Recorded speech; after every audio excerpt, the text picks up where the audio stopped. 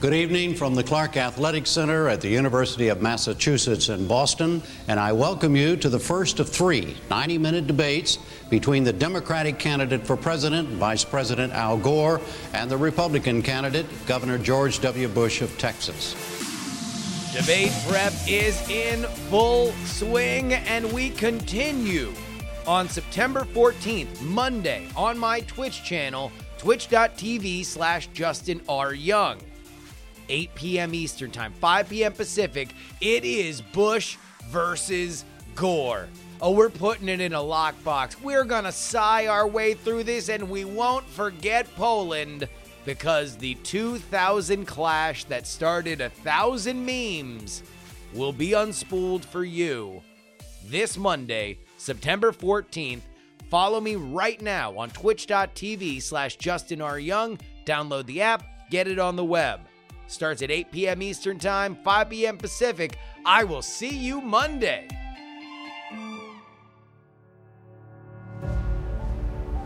The following is brought to you by Andy Beach, Nick Wood, Paul Boyer, Michael Bolick, and Will Harris. Politics, politics, politics, politics, politics.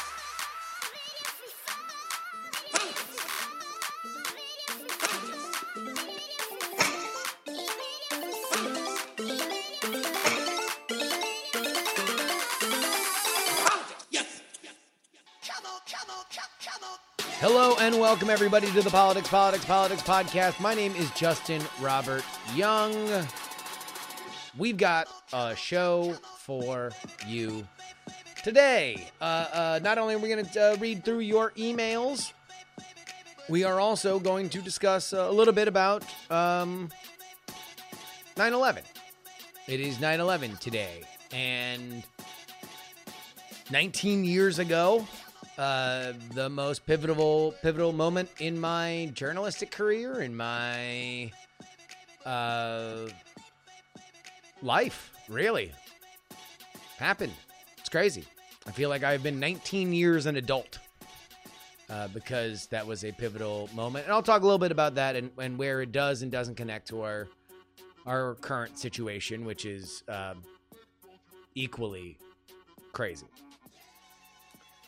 We're also going to have an interview all about the current Mideast policy, and it is something that has evolved so much. I need to tell you guys before the interview that more things have happened. So it was recorded earlier in the week when we had heard about the drawdown in Iraq. We're going to talk about the Israeli-United Arab Emirates peace deal. But even in that interview, our amazing guest says that there was a rumor that Bahrain was going to normalize Israeli relations, and now it looks like that has happened, at least as we are seeing now. That was not the case when we recorded the interview. And also, we have drawn down troops in Afghanistan as well. So, a lot of stuff happening in the Middle East. We have a great interview about that coming up. But first. Good morning, America. I'm Charles Gibson. I'm Diane Sawyer, and it's Tuesday, September 11th, 2001. It is lunchtime in London, 5 a.m. in Los Angeles, and 8 a.m. here in New York, live from the CNN Financial News headquarters. It is beautiful outside, perfect September day with lots of sunshine. Oh, would you look at Washington, huh? I'm going outside today. Other than that, it's kind of quiet around the country. We like quiet. It's quiet. It's too quiet.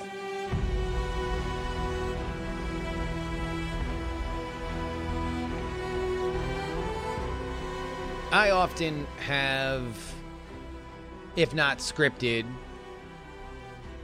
very organized thoughts that I normally put in this segment. The first segment that I assume people are going to listen to and think about. But every time I thought about something that I was going to do here, every time that I wrote out a little outline for my disgust with Congress not being able to get a COVID thing done, or a revisiting of where we are with our current pandemic, maybe even a local situation where I would rail about the wildfires here that are choking out the Bay Area. I realized that it was going to pale in comparison to what I really wanted to talk about. And I'm going to speak from my heart here and say that this is the 19th anniversary of 9/11. It is something that means a lot to a lot of different Americans because America's a very big country. America doesn't experience things the same way. In fact, it is unique that we believe we have anything in common at all. But we do. And so I don't presume to speak for somebody that, is experienced in a different way. And I know for a fact that anything that is as traumatic as 9/11 was means that there's going to be a million different spin-offs of why it happened and where it happened and what it means and blah, blah, blah. All I can do is share my experience. And so here's my experience. I left high school as the class of 2001. I went to college.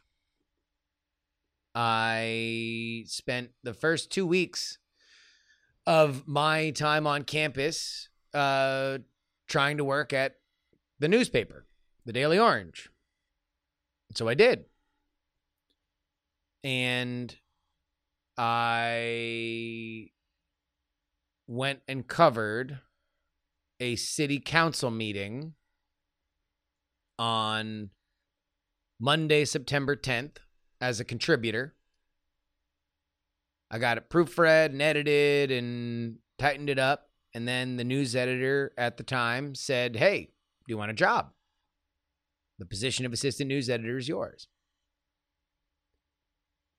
Meaning I became a paid journalist in the waning hours of September 10th, 2001. And save for a few hours of blissful ignorance the next morning, I don't know if I ever knew that kid again. Because life changed and the world wasn't shy about it. My moments of personal revelations almost exactly matched with revelations the world, or at least my world around me, was having. When the planes hit the towers, and guys, I obviously I've leaned into doing a little bit of like some like production-y montage-y work at the beginning of these segments just to kind of give them a little bit of grandiosity. I got to tell you, I went through a lot of audio before I decided on just doing the blissfully ignorant intros that television news had the day before they were going to realize what was happening. Because when I listen to TSA has a whole montage of just air traffic control and calls that members of the two planes that went into the towers were calling to their families, 911 operators speaking to people in the Twin Towers.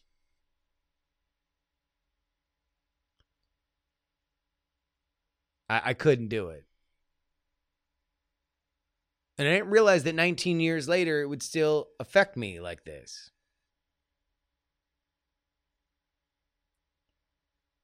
There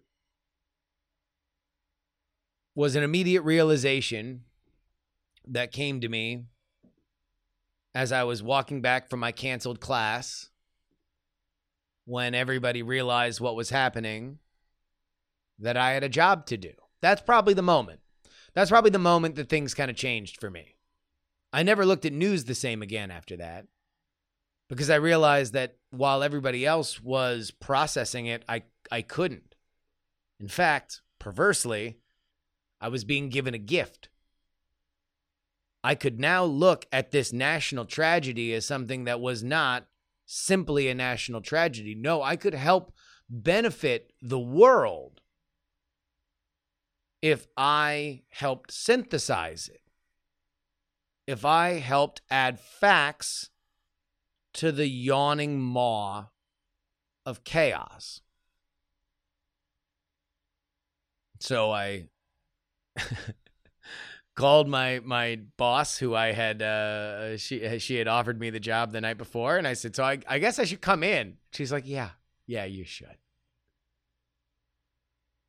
I didn't leave the office for a week. I slept on the couch. There was never not a thing to do.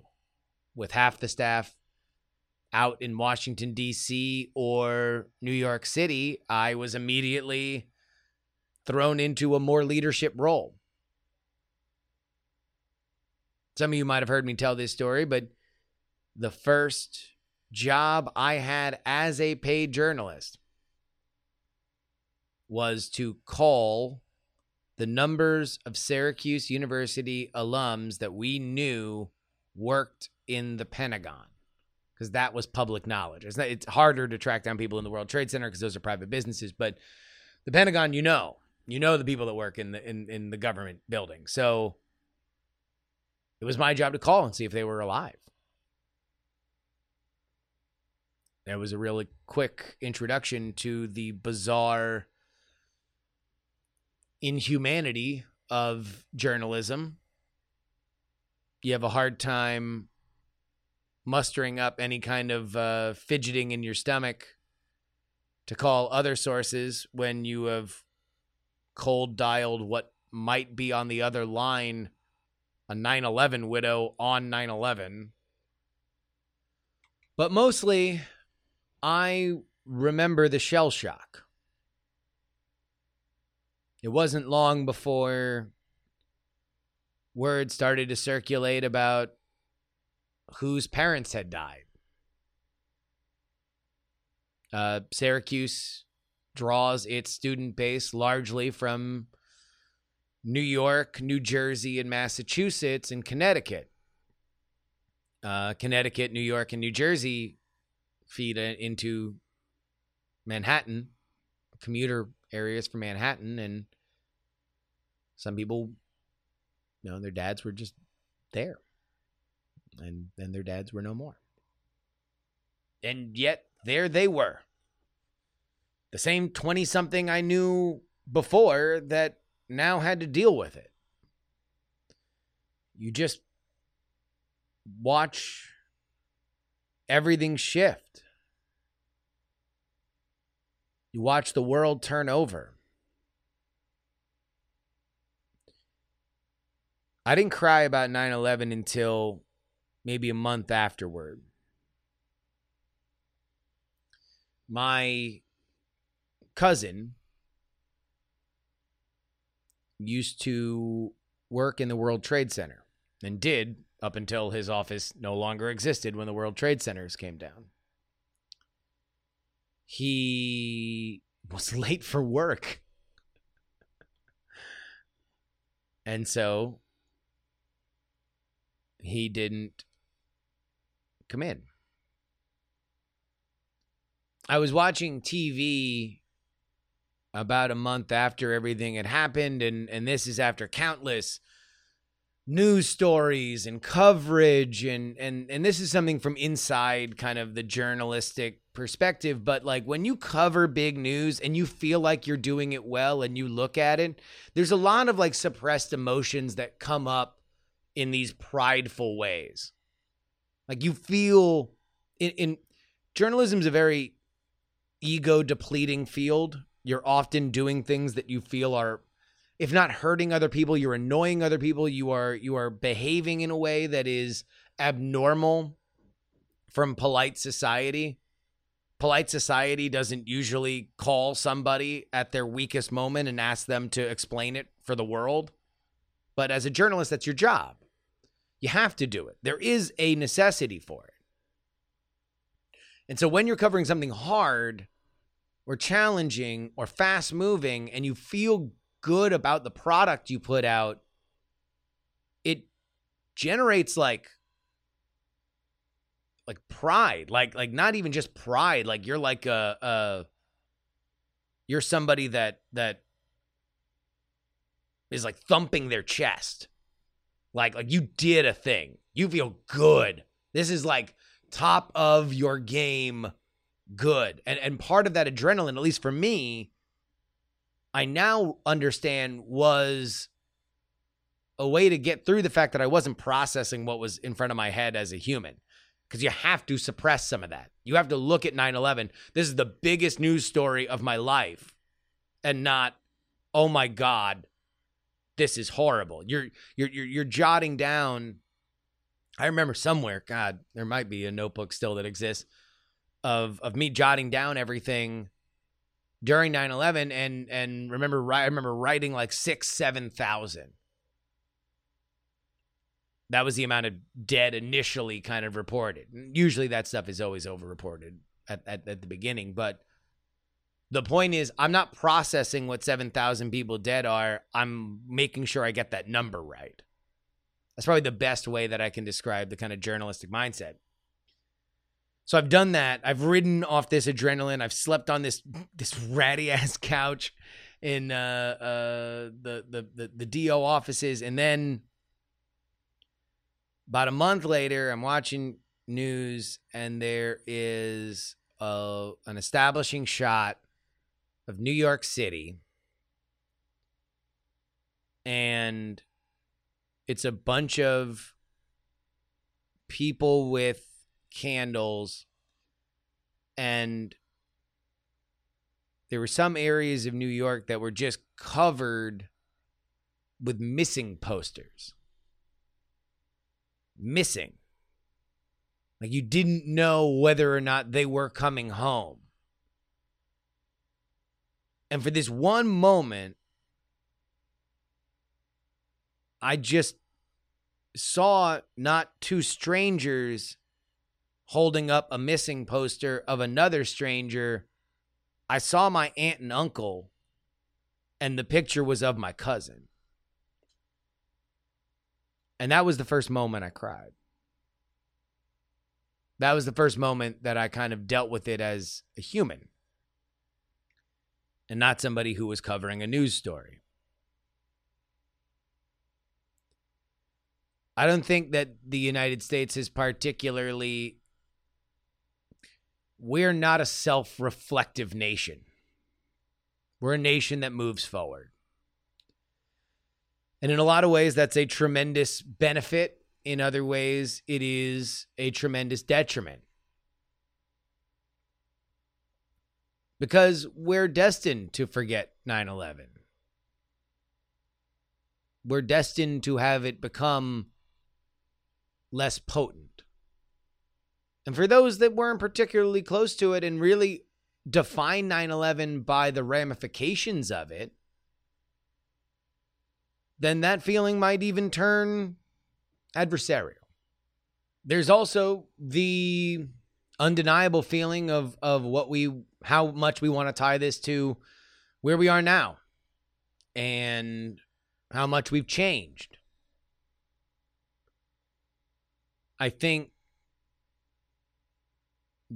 we would have a harder time going to war. Afghanistan was going to happen. Like Osama bin Laden and anybody close to Osama bin Laden was going to get it eventually.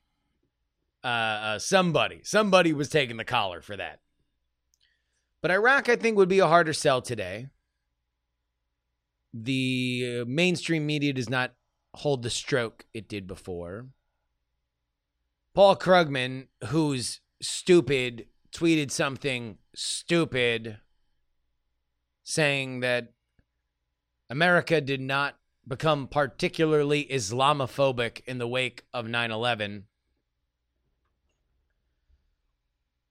One of the first calls I made, and I was reminded about this when I talked about 9/11 on another podcast that I did by a friend of mine, but one of the first calls I made was to one of my friends in high school, a Pakistani dude named Mohsin.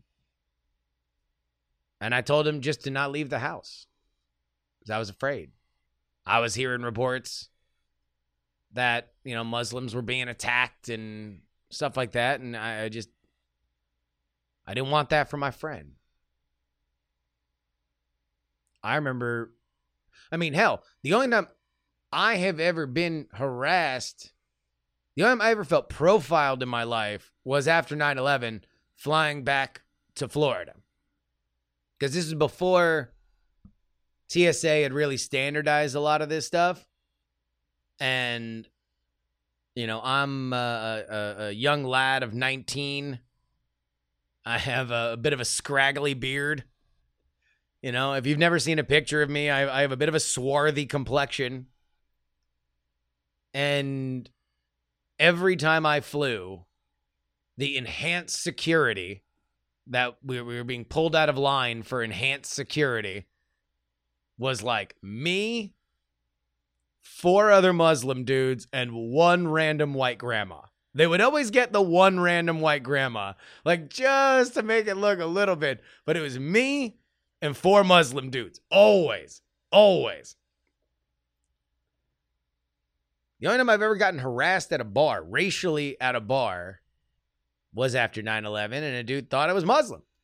Started yelling at me. I was befuddled. I walked up to him and said, "Do you think I'm Muslim?" And he's like, "Yeah." And I'm like, "I'm not." And he's like, "Oh, sorry, man." So I would advise that for all of my Muslim listeners and friends. Just roll up. Next time someone's racist to you, just be like, "Oh, do you think I'm this?" And they'll be like, "Yeah." Just say, "I'm not." And they'll be like, "Oh, well, carry on, sir." I'm just saying, try it once. Islamophobia is real, especially after 9/11. But again, this is trauma. Trauma brings up things that we're not willing to deal with, both before and those that are caused by it. I don't have a particularly neat bow to tie onto this. I do believe that we are experiencing a trauma right now. This one is far much of a lower boil. It is a steady drumbeat. We are probably internalizing a lot more of it. 9/11 was a gigantic rock dropped into the middle of a fairly still pond, and this is a 7-month hailstorm. But the lesson then is the same as it is now. And now that we're deep into backcountry on this crazy race that we're coming into the home stretch of, just know this, that I can't speak for anybody outside of our community. I can't speak for anybody that is outside my earshot, but I would appeal to each and every one of you guys that all we have is each other. And I mean especially when we disagree politically. Try to find our humanity. Try to find our shared humanity. Because we are always at our worst when we let our fear tear into what is ultimately the greatest gift any of us could have been given. The gift of life in our moment in history with each other. All right. I want to thank everybody for being a part of this show. I want to thank everybody for supporting it. I want to thank everybody for putting your money where your mouth is and making sure that independent political analysis and journalism survives. Thank you to everybody who's been reaching out to their favorite podcasts and suggesting me as a guest and stuff like that. I've actually gotten a few emails like that or Twitter at replies, and it really does mean a lot. It means a lot that you guys believe what we're doing here is something special, and it means the world that you go and support it at TakePoliticsSeriously.com. Again, TakePoliticsSeriously.com. $3 gets you 4 episodes each and every week. This would be the last one you would get during the week. You get one Monday, Wednesday, Thursday, Friday. Boom. Just that simple. TakePoliticsSeriously.com. They ask me, did I go deep in my bag? And I tell them, I sure did. Ladies and gentlemen, if it's a Friday, then we got to crack open that mailbag. You can send your feedback about the show, or just challenge me on a dumb point I made, or literally just send me compliments, or just a recipe, whatever you want. TheYoungAmerican@gmail.com for all of it. We begin with pain. What's the prescription? Pain. So, question. On the economy, do you have a guest that you could bring on that discusses the Trump inherited Obama's economy argument? Yes, I've booked the guest. His name is Me. Hi, Me. What do you think about this? The economy's kind of like the weather. Yeah, it's... All right, here's my take on it. Politicians, there are economic factors that are outside of a politician's control. However, the economy is so powerful that it can affect the rise and fall of a politician's fortunes, specifically presidents. So what can a politician do? Like, is this just the weather? Is this just sometimes there's sunny days, sometimes there's cloudy days, but no matter what, there's weather? Yes, to a certain extent. I think that there are factors beyond a reasonable president's grasp that can drive the economy down. But there's also ways that a president can intentionally get in the way of the economy. And so the argument that Trump has always made is that it's not that the economy was bad, it was that we were going way slower than we should have. We should be doing better than we were under Obama, and give me the reins and I'll supercharge it. And up until, the COVID of it all, things were, that's part of the reason why I thought he was going to be really hard to beat. Part of the reason why I think he is going to be really hard to beat is that people do remember, hey, there were, for a lot of Americans, sunny days before that once in a century biblical flood.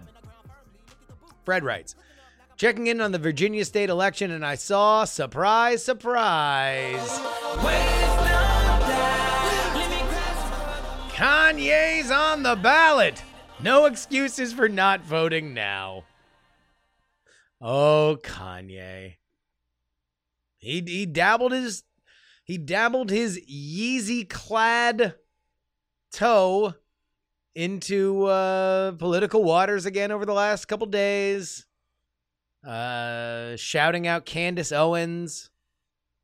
Who knows if that's a statement of where he stands on the beef between Candace Owens and Cardi B, which erupted over the weekend. I don't know. John writes, I'd love to see you do a deep dive into the Electoral College. How does it work? What's the history behind it? Is it still relevant today? I'll share that I'm from Texas, and I often feel disenfranchised in the presidential elections. It isn't about the parties because I voted different ways over the years. I've never felt that my vote makes a difference because Texas always goes Republican. I've also had conversations with people that don't vote for the same reason. Because Texas isn't a swing state, the only time that presidential hopefuls come to town is for high-dollar private fundraisers. To be honest, we don't even see many campaign ads on TV. I'd love to hear your thoughts or have an expert on the show for more information. Thanks to everyone. Please keep up the great work in informing and entertaining us through this election. John, if while I was reading that you felt the hairs on the back of your neck go up, it is because there was a collective torrent of expletives directed at you from Ohio, Florida, Michigan, Pennsylvania, and Wisconsin. Because you dared to say, oh, poor me, I don't get to watch campaign ads. Well, look them up on YouTube if you want, because they're dominating every single over-the-air transmission that anybody in those states I just mentioned are going to see between now and November 3rd. Everyone's going to memorize every single ad like that. It is, I love it because I get to be a tourist these days. I live in California where there aren't a lot of ads, and I don't watch a lot of over-the-air television. But when I was on the road for the primaries, I would just leave the TV on, just so I could just catch one political ad after another. But I'm a sick weirdo. So beyond our how we've handled it, I should probably have on an Electoral College guest, if even just to break it down, because I think there are still a lot of like thoughts. We're in a very but why though phase in history, and the Electoral College is something that deserves a but why though. A new $3 patron writes, what are your thoughts on the promises made, promises kept campaign phrase? It feels to me like he's trying to take on Biden's bring decency back message. I would say it's for his base. Well, promises made, promises kept that's as old as politics gets. If you're running as an incumbent, you are saying, especially as a change incumbent, you are saying you brought me here for change. Here's how much I changed. Here's how much I can change in the future. The one thing that Trump can't be is a blowhard.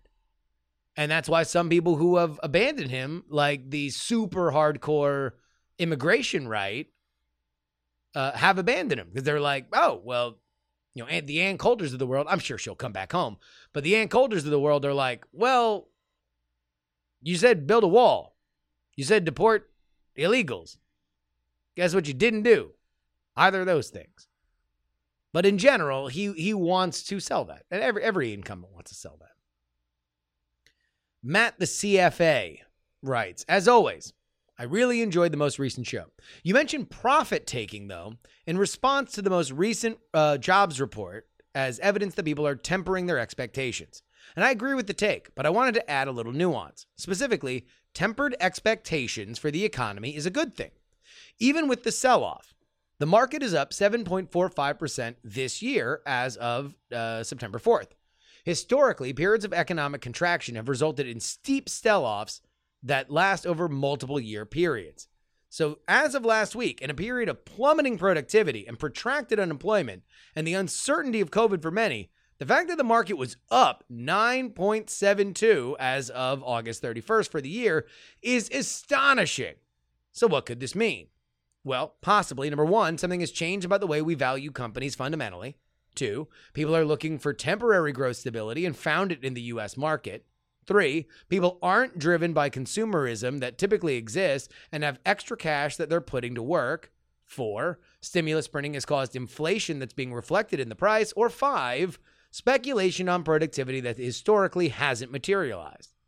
These sorts of things are big reasons why the market moves independently to economic activity and create the discrepancy between, quote, Wall Street and, quote, Main Street that politicians love to comment on. Personally, I think the market is higher than it would settle at if the above factors didn't exist, but it's hard to identify how and when enthusiasm will wane. This is a lot of unnecessary additional thoughts on what you undoubtedly consider as a very small part of an otherwise very engaging episode, but I wanted to share my opinion as someone who looks at these sorts of things professionally. How dare you? How dare you, Matt, the chartered financial analyst, that you dare to bring in your actual knowledge into this house of hot takery? Into this barnyard of BS? I am here trying to sling my fully uninformed political and economic opinions as if I know some stuff, and you come rolling in, giving us more information than we need. Thank you. And if you would like to join Matt and everybody else who wrote in, you can write in theyoungamerican@gmail.com. Our guest today is Anel Sheline. She is a research fellow for the Middle East at the Quincy Institute for Responsible Statecraft and a non-resident fellow at Rice University's Baker Institute for Public Policy. You can follow her on Twitter at Anel Sheline. Heads up one more time, since we recorded this episode, two things have happened. There was also a drawdown of U.S. troops in Afghanistan, and just today, reports from Israeli media are that Israel and Bahrain will normalize relations. So, with that being said, welcome to the show, Anel. Thanks so much for having me. So, the big news here is that the concerted effort by the Trump administration in the Middle East has now borne some fruit of a deal between the United Arab Emirates and Israel. What is the top line from your perspective on what this deal is and functionally what it means to Mideast policy? Yeah, so in general, obviously it is good to have better relations among countries in the Middle East. This is good news for Israel and good news for the UAE. However, it is, I think, important to keep in mind that this is not a peace deal because these countries were not at war. These countries were already engaged in security collaboration, various other forms of kind of a quiet relationship. And this is kind of just, setting their Facebook status to now say in a relationship. Sure. As opposed to it's complicated. Yeah. And so while it is, it's good news for these countries in terms of collaboration on tech and security issues. It's not really good news for the Palestinians because, up to this point, the agreement among the Arab countries was that no Arab country would normalize relations with Israel until some deal recognizing Palestinians' rights, which was usually understood and specified as a two-state solution. Yeah. And at this point now, it has been interesting. There's been more of an acknowledgement that the likelihood of a two-state solution is increasingly small, and so rethinking perhaps a one-state solution. But again, it would need to be a situation in which Israel recognizes the fundamental rights of Palestinians and no longer sort of treats them as these kind of a population under occupation that's not allowed to move freely, especially in Gaza, has very limited access to any kind of healthcare, food access, even. Again, the situation there needs to be remembered. We can't sort of ignore the extent to which Palestinians have been repeatedly sort of screwed over by these various situations. So this is yet another example of the Palestinians' rights not being acknowledged. And so this is not kind of solving the Palestinian issue. Sure. But at the same time, I think it is important because this is a signal of the way that countries throughout the region have these covert relationships with Israel. So, initially there was a lot of talk about the thought that maybe Bahrain would also normalize, maybe Oman would normalize. These are both countries, in the GCC, in the Persian Gulf, that are both going through financial difficulty right now. And the thought was that by normalizing with Israel, that would perhaps allow them greater access to perhaps economic support, especially from the United States. Sudan also obviously went through got rid of their long-serving president last year and has subsequently been dealing with a certain amount of unrest. And so the thought was that perhaps Sudan would also normalize and then therefore open themselves up to getting additional support, especially from the United States, sort of in gratitude for their willingness to normalize. And, the point is that all of these countries have these kind of sub rosa, quiet relationships with Israel, but have not publicly normalized. And although Secretary Pompeo went on this tour afterwards to try to meet with leaders of these countries, ostensibly in hopes of them normalizing, so far they have all signaled that is not going to happen. And a lot of that does have to do with the fact that public opinion is still very strongly against Israel, that the injustice that continues to be done to Palestinians remains a very salient issue for Arab publics. And so even if a lot of the leaders of these countries might think that it would be in their own interest to normalize with Israel, it would be potentially too destabilizing from the position of public opinion. Since the beginning of the Trump administration, which we'll just mark here because they're the ones driving the bus in terms of U.S. foreign policy, it seems like there have been two major shifts from my amateur eyes in the Middle East. Number one, the increasing embrace of, the ascension and then embrace of Mohammed bin Salman in Saudi Arabia, and then what is the evolving nature of what's happening with Iran, that those two states and where they go from here seems to say a lot for where Mideast policy goes and America's interaction with it, with obviously Israel always playing a major part. Is that correct, or is there a more complex answer to that? I'm sure there's a more complex one, but is that a general correct way to look at it? I mean, it's important to think about the role of Iran and the role of Saudi Arabia, but increasingly, and obviously there's been a lot more attention around this lately. The tensions we're seeing in the Eastern Mediterranean with Turkey, making moves in contested waters. Greece claims that part of the Mediterranean based on sort of the fact that Greece, all of those are Greek islands kind of in the eastern part of the Mediterranean, other than Cyprus, which is its own country. And obviously there's a complicated history with Greece and Turkey in terms of Cyprus there as well.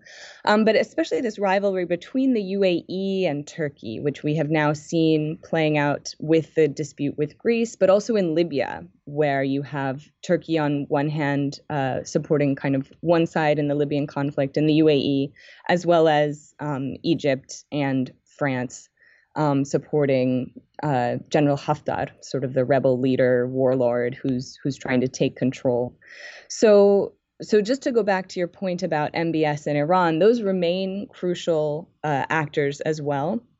MBS being the de facto ruler of Saudi Arabia, the crown prince, who is likely to take over from his father, King Salman, who's young. He's 34. Yeah. So once he comes to power, he's going to be ostensibly in charge. He's going to be around for a while. He's been around for a long time. And, as people may remember when, a few years ago, in kind of early 2018, Mohammed bin Salman, or MBS, came to the U.S., was sort of feted by Congress, by Silicon Valley, seen as this transformational leader. People were very excited. The Silicon Valley prince, he had the magazine covers and, wearing the suit and the new modern face of Saudi Arabia.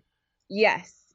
And then obviously Jamal Khashoggi was murdered under his orders. We're coming up on the second anniversary of Khashoggi's murder on October 2nd. Yeah. Although apparently there was a trial and 8 unnamed people have been named and punished. So if anybody was wondering, they indeed, like OJ, found the real killers. Right. So I think MBS is an important figure. On the one hand, I think the American sort of political establishment initially was too willing to see him as this, reformer and this transformational leader. And then, the tide completely shifted, and now he's, called Mohammed bin Bonsa, and he's just seen as this, horrible leader. And I mean, the truth is he's somewhere in the middle. I mean, obviously he's done that act was horrific, but so have all Saudi leaders, and so do leaders across the region. It's important to keep in mind that although that was obviously an absolutely heinous act, the U.S. has to continue to engage with him. And moving forward, it will be in the U.S.'s interest to sort of rethink our relationship with Saudi Arabia. I think moving forward, the United States needs to withdraw all forces from Saudi Arabia, because it was the presence of U.S. forces that was a contributing motivator for Osama bin Laden to conduct 9/11. It's very sensitive for U.S. forces to be there, and it's unclear why forces are there at all. I mean, moving forward, the United States needs to have a very different force posture in the region in general. That the Quincy Institute recently, I was a co-author on a report that came out about the need to fundamentally rethink our force posture in the Middle East. The justification for why we maintain such a robust force presence in the Middle East is really not backed up by the facts that, we've learned from almost 20 years of the war on terror, that a military presence is not really effective as a counter-terror measure. Instead, we need good police work, we need good governance. But the presence of an occupying military force tends to generate a lot of acts of terrorism and resistance. And then the other justification of oil, that the United States needs to be in the region in order to protect access to oil resources. Again, it's not true anymore. The U.S. is no longer dependent on Persian Gulf oil. Actors that are independent on Persian Gulf oil, like China, should be taking a larger role in securing those resources. And again, the United States should no longer subsidize cheap oil for the world anyway. That if we're subsidizing anything, we should be trying to encourage greater use of renewables and to stop incentivizing other countries to continue to burn cheap oil. And let the rest of the world take more responsibility for securing those resources. Real quick, to go back to MBS, is the reason that the United States has to stay engaged with him any more complicated than he's that young and that country is that powerful in the region? And either you're going to let him go or you're going to be engaged with him. Essentially, yes. And it's also important to keep in mind, Saudi Arabia is the Middle East in general is a multipolar region. You have Saudi Arabia is the largest country by population and geography. But the UAE, which has a tiny population and a small geography, is hugely wealthy and has a powerful military. Iran, we shouldn't overinflate the Iran threat. I mean, their GDP is smaller than New Jersey's. But they have a large population. They're increasingly diversifying their economy, in part, sort of ironically, as a result of sanctions, because they can't sell their oil as easily. We're actually sort of helping them to get off of oil, which is good for the Iranians, but maybe wasn't the intention of the Trump administration to sort of help them develop their economy. And also Turkey, another large and powerful actor with a large population and a large geography. So another point that we make in the report is often U.S. military presence in the Middle East is justified by the need to prevent a regional hegemon from emerging that could, throw off potentially could throw off kind of the world's access to Middle Eastern oil, and that would be very destabilizing. Even though the U.S. is no longer dependent, obviously, we have an interest in maintaining sort of stable oil prices. But the point there just being that there are several powerful actors in the region, and no single actor can dominate. So the idea that Saudi Arabia is so powerful is it is, but its power is countered by these other regional players. So again, in thinking about Mohammed bin Salman, we should give him some credit in terms of what he has done in Saudi Arabia. The last time I was there was last year, and it was quite impressive, the extent to, again, it's tempered. It's like Saudi Arabia was starting from so far behind in terms of men not being able to drive and no gender mixing, that to now allow women to drive and to have gender mixing is transformational for Saudi Arabia, but still it's only just starting to kind of reach the level of the other Gulf countries. Obviously still deeply conservative society. I think for anybody that would be looking into the Middle East for a Twitter level woke leader that would match all of our personal Western philosophies, you're going to be looking for a very long time. That is not something that is in abundance there.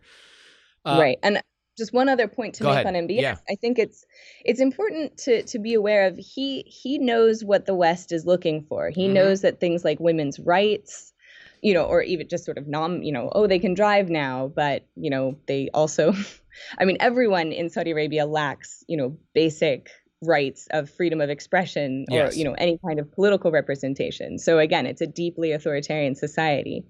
But Mohammed bin Salman is very sensitive to his international image, partly because he knows he needs foreign direct investment to make this transition. Saudi Arabia can no longer afford to have half its population sit at home and not work, meaning the women, while the government pays the salaries of the men and foreign workers do all the actual labor.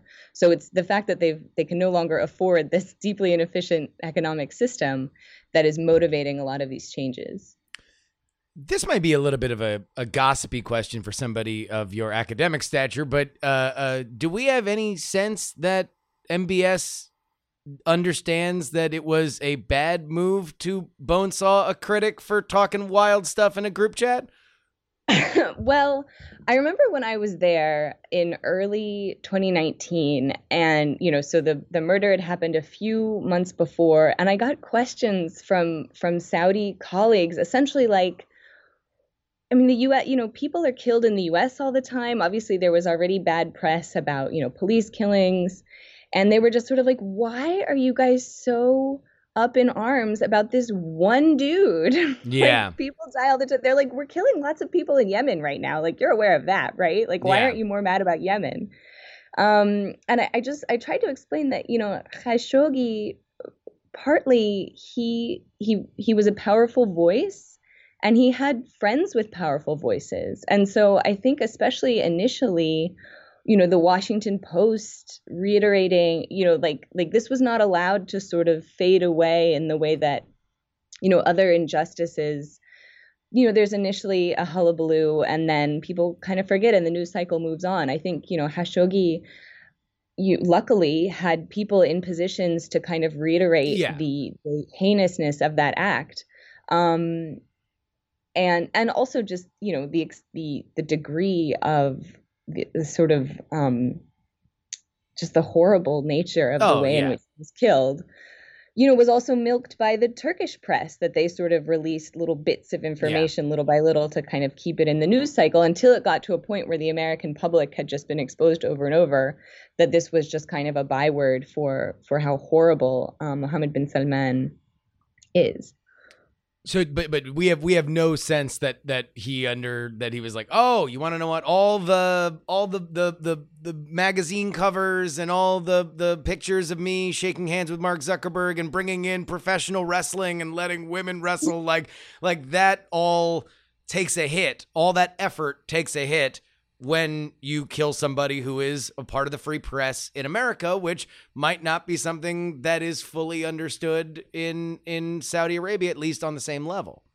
Yes. Yeah. But again, I think, they probably had a fairly cynical understanding that, the American media moves on. And I suspect that if it had been someone else, I mean, even for example, if he were not a contributor for the Washington Post, it would not have lasted more than 48 hours. It would have been a thing that you would have cared about. It would have been a thing that other people who follow the Mideast would have cared about. But it's not like MBS doesn't have a history of a brutal, heavy hand in the past. It just didn't happen to people that have a byline in the Post. Exactly. And I think it's also important to keep in mind that subsequently there's been news that's come out about Saad al-Jabri, who was essentially, if people have heard about it, it's the fact that he's a Saudi, not really a dissident, but just he's in self-imposed exile in Canada, and Mohammed bin Salman has been trying to get him back recently in ways that were similar to Khashoggi, sort of initially saying, oh, you have to come to an embassy. Yeah. And then later on kind of threats, like if you don't come back. And Mohammed bin Salman has detained al-Jabri's 2 remaining children, adult children in Saudi Arabia. They're incommunicado, detained, it's unclear what has happened to them. And so obviously this individual is in a very difficult position, knowing that his children are detained, but also knowing that if he were to go back to Saudi Arabia, he would probably also be killed, in part because he had access to information in the transition from when Mohammed bin Salman was taking over as crown prince from Mohammed bin Nayef, who was the previous crown prince, who had been very instrumental in sort of Saudi Arabia's counter-terror efforts and its partnership with the United States, especially in the early 2000s when the US and Saudi Arabia were obviously both very concerned about countering terrorism and both dealing with sort of, threats that had not previously been particularly well contained. And Saudi Arabia was seen as, and specifically Mohammed bin Nayef and his sort of one of the people who was working with him was Saad al-Jabri, both of whom have subsequently their senators wrote a letter saying, just the importance of Saad al-Jabri to the counterterror efforts. Like, he's a high profile figure who has friends in Washington who recognize the extent to which he helped in counterterror efforts that help to protect Americans.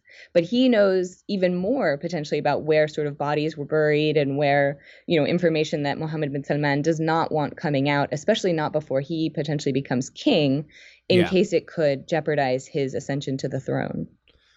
One last question in terms of, and we can spin off of Saudi Arabia from here, but as the influence of Middle East oil has waned and America has now become more of an exporter than an importer in that specific area.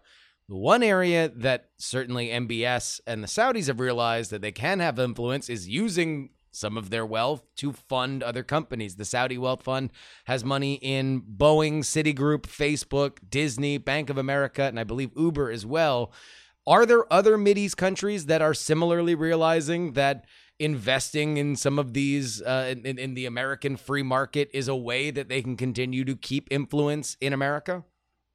Oh, definitely. I think investments are crucial. Also just think tank funding. I mean, here in DC, a lot of think tanks get a lot of money from the Gulf countries. And it's a thing. It happens. It's not only from the Middle East. I mean, we have Taiwan, for example, funding various think tanks. I'm sure plenty of country, and the thing is, there's not sufficient transparency for think tank funding. So, my think tank got a lot of attention and some criticism for getting money from both the Charles Koch Foundation as well as George Soros. So kind of this right-wing, left-wing collaboration. But, that we're very transparent about our funding. We don't take foreign funding. And we're working, a colleague of mine is working on an initiative to make it more of a norm that think tanks need to reveal their funders so that there's more of an understanding about perhaps just where their money is coming from. All right. News that broke this week is that there will be a drawdown from 5,200 American troops in Iraq to 3,000 troops in Iraq. How significant of a drawdown is this? And does it, to your point of rethinking the American troop positions in the Middle East, is that significant, or is it just kind of cosmetic because it's an election year and Donald Trump realizes that being the ending forever war president is something that's moving the needle? So it is to be applauded. It is, particularly getting troops out of Iraq is important because it's unclear why they're there. They were initially permitted to go in to fight the Islamic State, which has been essentially defeated. People say, well, it came back before, it could come back again. And the answer is, okay, well, we can go back in again, but that doesn't justify this sort of permanent presence there, especially because the troops in Iraq were one of the contributing factors that almost started the war in early January between Iran and the U.S. when the U.S. assassinated Qasem Soleimani. And so getting troops out of Iraq, I think, is important for helping to prevent a possible situation where the U.S. finds itself escalating conflict, potentially to war, which, again, the American people have demonstrated that they do not want. No. Not only was this an election, a platform point for Trump, this was also a key point in Obama's popularity, that Americans are really tired of spending our blood and treasure in the Middle East on these endless wars that are, it's really unclear how exactly this is serving U.S. interests by continuing to have troop presence here. And again, putting them in a position where potentially they could be sort of if their deaths essentially would be the contributing factor to a larger conflict. So I do think the timing is interesting. The fact that Trump is doing this now, whereas he could have done this at any earlier point in his presidency, especially kind of in the past year or so, I worry may just be an election talking point. But, in general, I think Trump so far seems to understand that is popular, that withdrawing troops is something that tends to play well, not only with his base, but with the American public in general.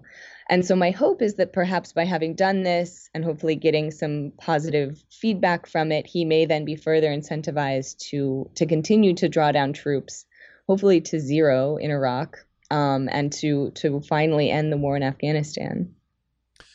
How many people do we have in Afghanistan? Is that a publicly available figure, or? Troop levels are notoriously difficult to pin down. At this point, I'm not sure of the exact numbers off the top of my head. It's not insignificant though. I mean, yeah, we are still at war there. There had been sort of excitement that perhaps a deal with the Taliban was coming down, and maybe the U.S. was finally going to get out, and that just hasn't happened. And I do understand the position of many people who feel that, well, if we get out now, what was the point of all the deaths there and all the destruction? And to get out now is to admit defeat. But I think if we take anything from Afghanistan, it's that, well, if we wait another 2 years, 5 years, it's unlikely we're going to be in a better position then. We are most likely to be in a worse position. And so getting out now is better than 5 years from now. Yeah. And that was, to your point with Obama, he ran on end the war in Iraq and intensify the war in Afghanistan, win the war in Afghanistan. And, now 12 years later, I don't know if we're any closer now than we were then. Right. But also it's like, 5,200 troops now down to 3,000. I am personally of the mind that there's not a whole lot of good deeds done in Washington that comes without pressure. So if the pressure is hitting the president of the United States to say that there's not a whole lot of public appetite to continue to have people in service people in Iraq, then good. Even if it is a callow, cynical political play. Yeah. I just checked. It looks like, according to the Brookings Institution, current troop levels from last month in Afghanistan were 7,000 U.S. troops. Wow. So more in Afghanistan still than there are in Iraq, and now significantly more if these troops are coming home from Iraq. Wow. And it's gone on longer. That's crazy. One last thing before we go that also popped up this week is something that I thought was empty rhetoric from the Trump administration and the sources that speak to the DC press. The idea that Donald Trump could be nominated for a Nobel Peace Prize, and yet he was nominated for the Nobel Peace Prize for his Israel-UAE peace process. Is this serious? Does he have a chance to win the Nobel Peace Prize? I mean, yes. Ostensibly, yes. Looking this up right now, according to NobelPrize.org, there are 318 candidates for Nobel Peace Prize for 2020. So the fact that, he's one, of which 211 are individuals and 107 are organizations. So he's one of 211 individuals nominated. Yeah. Obviously, he's ostensibly one of the highest profile individuals nominated. I would say probably the most high profile person nominated. I don't know who else would be carrying a higher Q rating internationally than the president of the United States. So I guess, and again, I don't have any particular insights into once you're nominated, the process by which the prize is awarded. I was reading the justification of the Norwegian parliamentarian who submitted the nomination on Trump's behalf, saying that Trump has broken a 39-year streak of American presidents either starting a war or bringing the United States into an international armed conflict, which, that is good. It's great that so far Trump has managed to not get the U.S. into any new conflicts. Yeah. And he's claimed to be, ending endless wars in a way that is false. He has not really drawn down troops. When he made the announcement last year about pulling troops out of Syria, and then he was like, oh wait, never mind, they're going to stay there to protect the oil. He made the announcement of pulling troops out of Germany, but wait, never mind, most of them are just going to go elsewhere in Eastern Europe. So he'll make these announcements and then either he'll get enough pushback from his advisors that say this is a bad idea, which again is itself problematic. I think it would be great if his initial impulse is we should have fewer troops abroad. I think it would be great if he was able to sort of follow through on that. Yeah, to follow through on that. If on the other hand he kind of says something and then doesn't really have a plan for following it up and wasn't that committed to it in the first place, and so things just move on because he doesn't actually care and he just kind of likes to say these things. It's it's really unclear. I don't really know the ways in which his sort of various impulses are either carried out or stymied. Do you think that statement holds water, though? The Norwegian politicians, that he's the first president in 39 years to not start or intensify a war? Well, I mean, we know Obama had to get involved to counter ISIS. Yeah. Obviously, Bush started two major wars. I think, yeah, we know, yeah. One that I think Ralph Nader would have started, but the other one was definitely all him. Right. Clinton, obviously, mostly his involvement was in the Balkans. Yeah. But there were other instances too. I mean, that's just sort of Iraq with like Operation Desert Fox, but he didn't put boots on the ground. And then his predecessor Bush 1 with obviously the Gulf War, yeah. And then Reagan, lots of Cold War involvement there. Although I'm trying to think, I mean, like Grenada. This is before I was born. Now we're really getting in the weeds here. Yeah.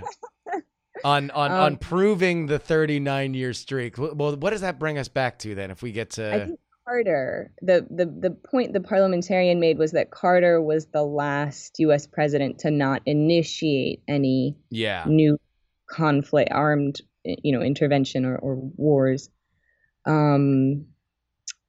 So, yeah, I that seems accurate. I mean, so I guess. The critic might say, so I guess that means just like drone striking Soleimani into dust, like that doesn't count. Like, right. I mean, I guess that's just a thing, but there's no boots on the ground and they're not deploying. Like that, maybe that is an act of international interventionism, but when the dust settles there. It's not a base and everything that comes along with a forward position. Right. I mean, I think it's important to keep in mind that, Trump inherited a very forward deployed military that he claimed he was going to draw back. Yeah. And these wars, and has really done almost nothing to actually make good on those campaign promises. And so I think, just the fact that he has not started any new fires doesn't mean that there's not still this sort of raging fire that he has done very little to combat in the form of ongoing U.S. boots on the ground, fighting abroad, as well as, covert operations throughout Africa. I mean, a lot of, you make a very good point about so how exactly are we defining this? Because, there have been reports coming out of a soldier was killed in Niger. And it's like, wait, we had soldiers in Niger? These are, there are many ways in which the forever wars are being conducted increasingly in ways that are sort of outside the control of Congress, which itself needs to do a better job of reasserting its control. Specifically the 2001 and 2002 authorization for the use of military force should both be rescinded or significantly scaled back. Congress really needs to step up and take responsibility as the official, the power. The branch of government granted that war-making power by the Constitution. They need to do their jobs.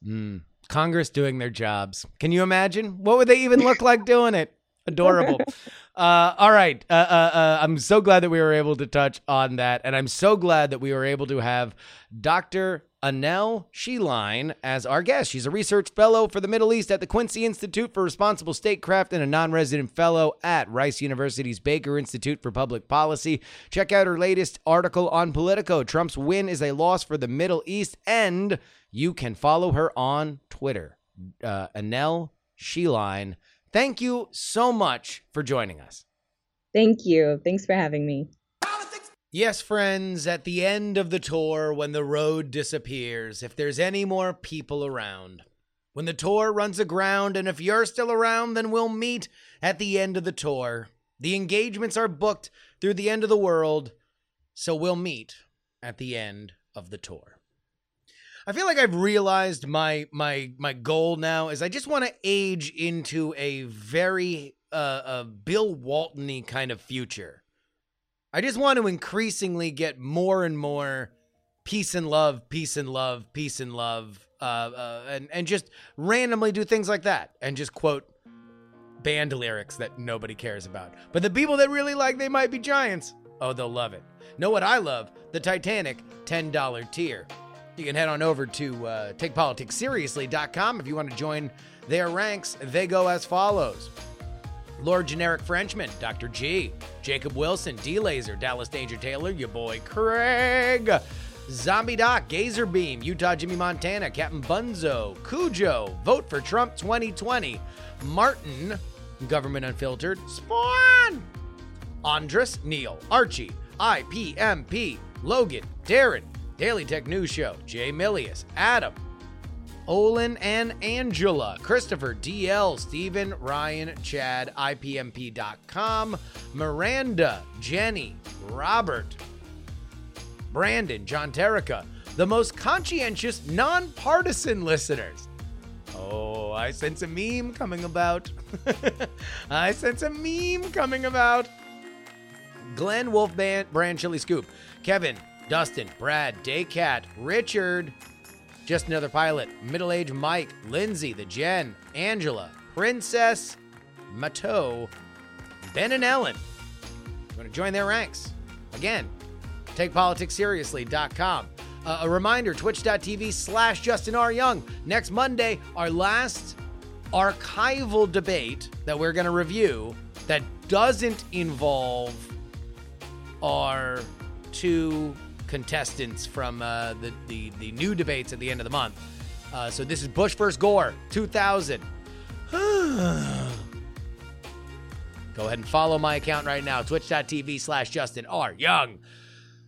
And if you want to follow me on Twitter, at Justin R. Young. If you want to get on my newsletter, the Free Political Newsletter, it's freepoliticalnewsletter.com.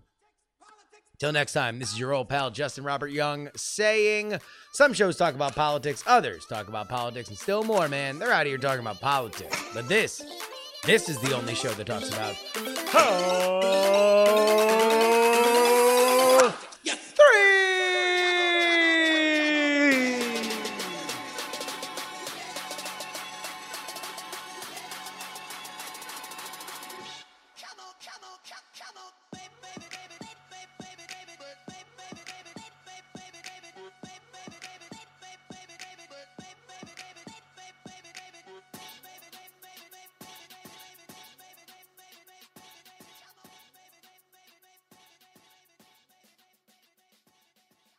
Well, the war's still going. In many ways, it's going better. John F. Kennedy was about to do what he does best, run for president and win a second term. Until an assassin's bullet killed the sitting president, opening the biggest political power vacuum in modern history. And everyone wants a piece of the action.